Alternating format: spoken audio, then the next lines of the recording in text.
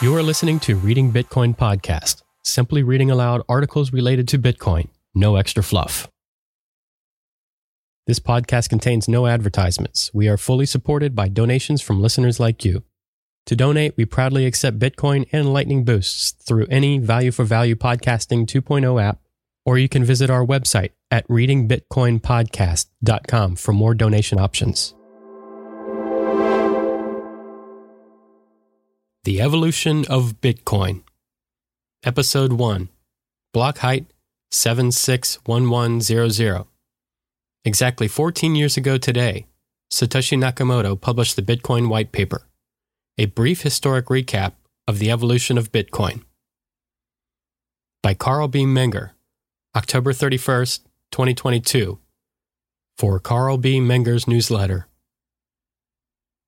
It was on October 31st, 2008 that Satoshi released Bitcoin's white paper, which was titled Bitcoin, a peer-to-peer electronic cash system.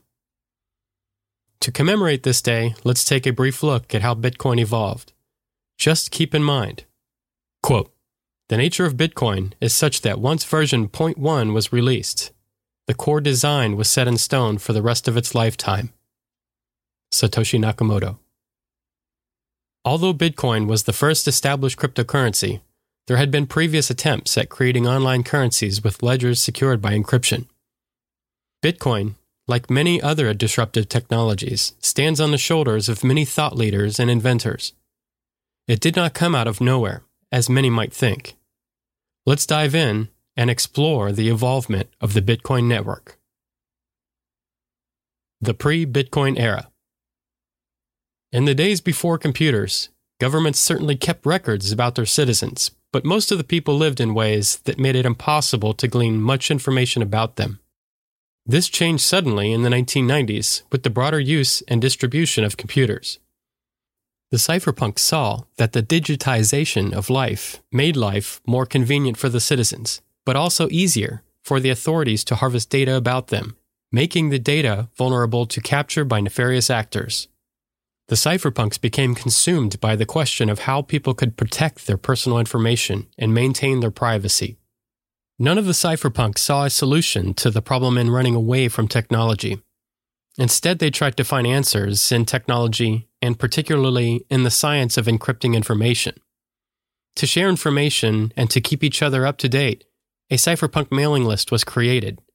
In 1993, the Cypherpunk Manifesto by Berkeley mathematician Eric Hughes was delivered to the recipients of the mailing list and began with the following words.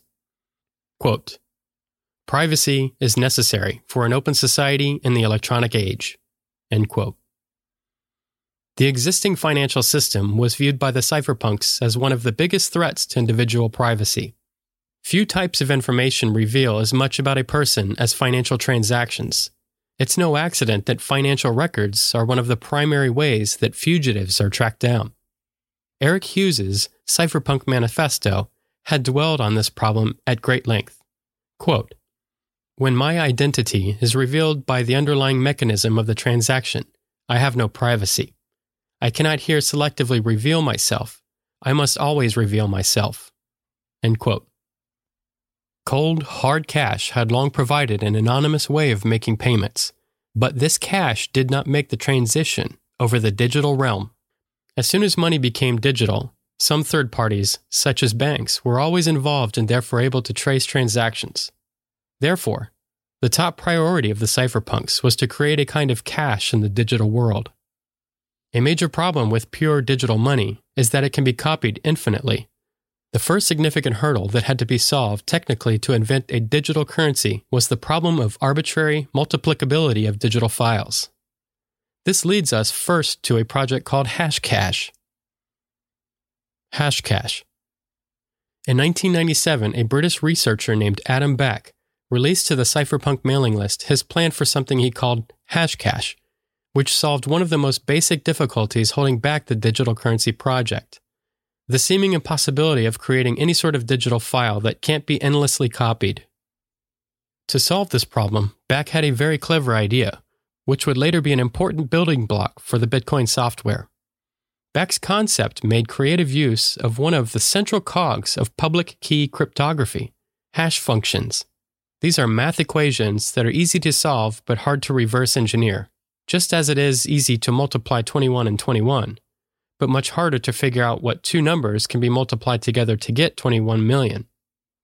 With Hashcash, computers essentially had to figure a much more complicated calculation task. So hard, in fact, that all a computer could do was try out lots of different guesses with the aim of eventually finding the right answer. As soon as a computer found the right answer, it would earn Hashcash. The creation of Hashcash ensured that the digital money was scarce, a main characteristic of most good monies. Because a computer needs a lot of computing power to earn Hashcash, the process was called proof of work, POW, something that would later be a central innovation underpinning Bitcoin. Through proof of work, Hashcash has solved the problem of arbitrary multiplicability because now substantial computing power resources had to be applied to create new units, similar to the process of digging out gold from the ground. Though, a central problem with Bak's Hashcash was that each Hashcash unit could be used only once, and everyone in the system needed to create new units whenever they wanted to use any.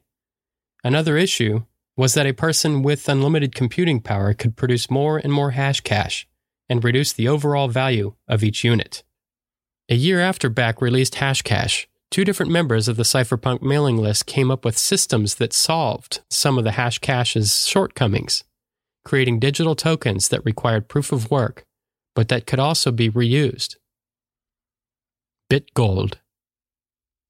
One was the concept called BitGold, invented by Nick Szabo, a security expert. BitGold combined different elements of cryptography and mining to accomplish decentralization. These elements include timestamp blocks that are stored in a title registry and are generated using proof-of-work strings. Szabo proposed a decentralized proof-of-work function that could be securely stored, transferred, and assayed with minimal trust. However, Szabo never actually put his idea in practice. B-Money. The other idea was invented by Wei Dai, a computer engineer and graduate of the University of Washington who published an essay in 1998 introducing the concept of B-Money. Wei Dai's paper provided the general outline for the currency, which in many ways predates the modern-day digital currency world. Dai described B-Money as a scheme for a group of untraceable digital pseudonyms to pay each other with money and to enforce contracts amongst themselves without outside help. Dai's concept for B-Money included a number of specific features that have become common to cryptocurrencies today, including requirement for computational work in order to facilitate the digital currency, the stipulation that this work must be verified by the community in a collective ledger, and rewarding workers for their input. To ensure that transactions remained organized, Dai proposed that collective bookkeeping would be necessary, with cryptographic protocols helping to authenticate transactions. Further, Dai suggested the use of digital signatures or public keys for authentication of transactions and enforcement of contracts. However, like BitGold, B-Money was never officially launched. It remained in existence only as a proposal. DigiCash. The first real-world attempt to create digital private money was called DigiCash, created by cypherpunk David Chaum. Working out of an institute in Amsterdam, Chaum had created DigiCash, online money that could be spent anywhere in the world without requiring users to hand over any personal information. The system harnessed public key cryptography to allow what Chaum called blind digital signatures, which allowed people to sign off on transactions without providing any identifying information. There was one big difficulty with DigiCash, though. A central organization, namely Chaum's company, needed to confirm every digital signature.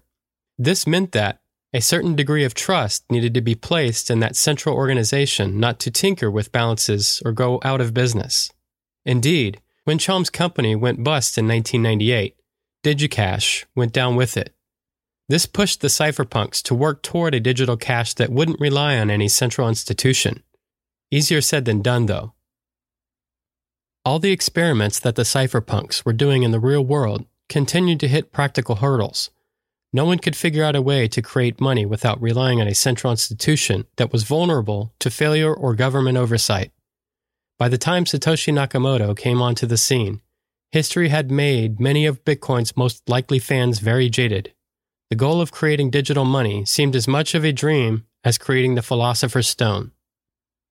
Quote, "A lot of people automatically dismiss e-currency as a lost cause because of all the companies that failed since the 1990s.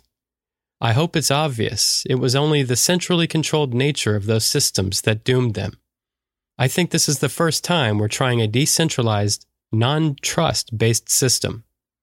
Satoshi Nakamoto. The Bitcoin Era. In August 2008, Satoshi emerged out of the mists of an email sent to the creator of Hashcash, Adam Back, asking him to look at a short paper describing something called Bitcoin. Back hadn't heard of it or Satoshi and didn't spend much time on the email, other than to point Satoshi to other cypherpunk experiments he might have missed.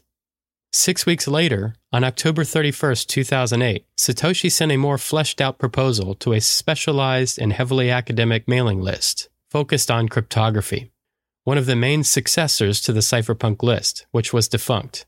As was typical in this community, Satoshi gave no information about his own identity and background, and no one asked. What mattered was the idea, not the person. In careful, dry language, Satoshi opened with a bold claim to have solved many of the problems that had dodged the long search for the holy grail of universal money.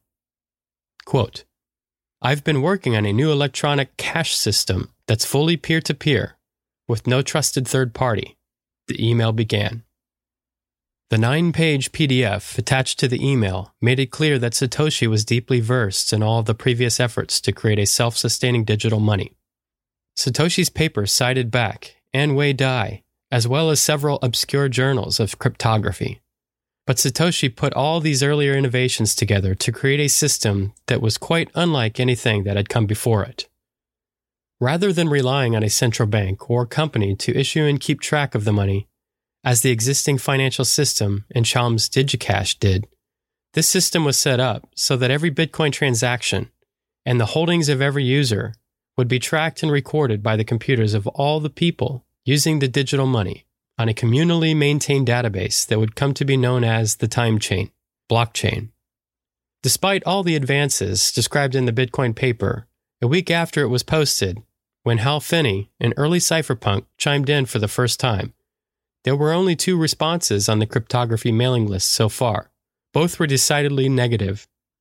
Quote, "The good guys have vastly less computational firepower than the bad guys." John Levine. Quote, "We very, very much need a system, but with this system, the database of transactions, the blockchain, would quickly become too big for users to download." James Donald. Both concerns were valid critics of Bitcoin in the early days. The Bitcoin system Satoshi described relied on computers reaching decisions by majority rule. At the beginning, there were fewer computers on the network. It would be easier to become the majority and take the network over. Satoshi's hope was that this wouldn't be much of an incentive when the network was small. Later on, if there was an incentive to attack the network, that would hopefully be because the network had attracted enough members to make it hard to overwhelm. Bitcoin has been designed in such a way that it always makes more sense to be loyal to the network than the other way around. In the weeks that followed, Hal Finney was essentially Satoshi's only defender. Quote, "This does seem to be a very promising and original idea, and I am looking forward to seeing how the concept is further developed." End quote. Hal's defense of the program led Satoshi to send him an early beta version for testing. In test runs in November and December, they worked out some of the early problems. Not long after that, in January 2009, Satoshi sent the complete code to the mailing list. The final software made some interesting tweaks to the system described in the original paper. It determined that new coins would be assigned approximately every 10 minutes, with the hash function lottery getting harder if computers were generating coins more frequently than that, the difficulty adjustment. The software also mandated that the winner of each block would get 50 coins for the first 4 years, the halving, 25 coins for the next 4 years, and half as much again every 4 years until 21 million coins were released into the world, at which point new coin generation would stop and the network need to sustain from transaction cost alone. On January 11, 2009, Hal was the first one other than Satoshi, who ran the Bitcoin code. This in turn resulted in the first Twitter post where Bitcoin was mentioned. He tweeted the following, quote, "Running Bitcoin."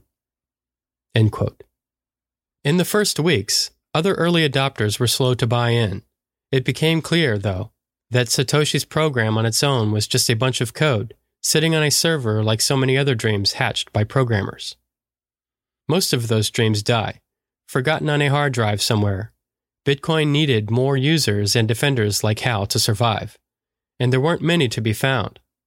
A week after the program was released, one writer on the cryptography mailing list wrote, quote, "No major government is likely to allow Bitcoin in its present form to operate on a large scale."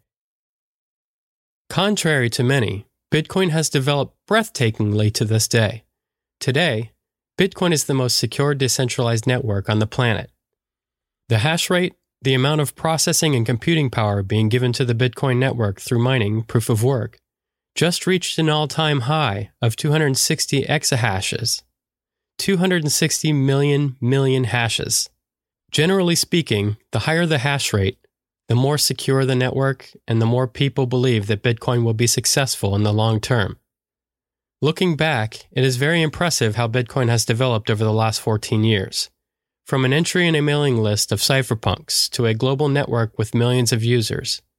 Today, Bitcoin is hope for a better and fairer future for many. Quote, "Keep in mind that Bitcoin is backed by the people who use it, because without users, it would just be a bunch of code sitting on a server like so many other dreams hatched by programmers. We are Bitcoin." Carl B. Menger. I can't wait to see what the next 14 years will bring. This is it for this episode. Happy Bitcoin White Paper Day, folks. Be critical, be informed, be prepared. Stay tuned for the next episode. Carl B. Menger. Any important links related to this episode, including the original article, plus links to the writer or writers, are found in the show notes. Reading Bitcoin Podcast is exclusively supported by donations from listeners like you. If you feel you have received any value from this podcast, we greatly appreciate any amount of contribution you feel it is worth. Even if you cannot donate, please consider sharing this podcast with others. You can donate via Boost on a Podcasting 2.0 app, or you can visit our website at readingbitcoinpodcast.com for more donation options. If you have suggestions for articles we should consider reading for an upcoming episode, please contact us via our website, or we can be found on Twitter at ReadingBTC. Thank you for listening to Reading Bitcoin Podcast. If you're not already, please subscribe and tell others.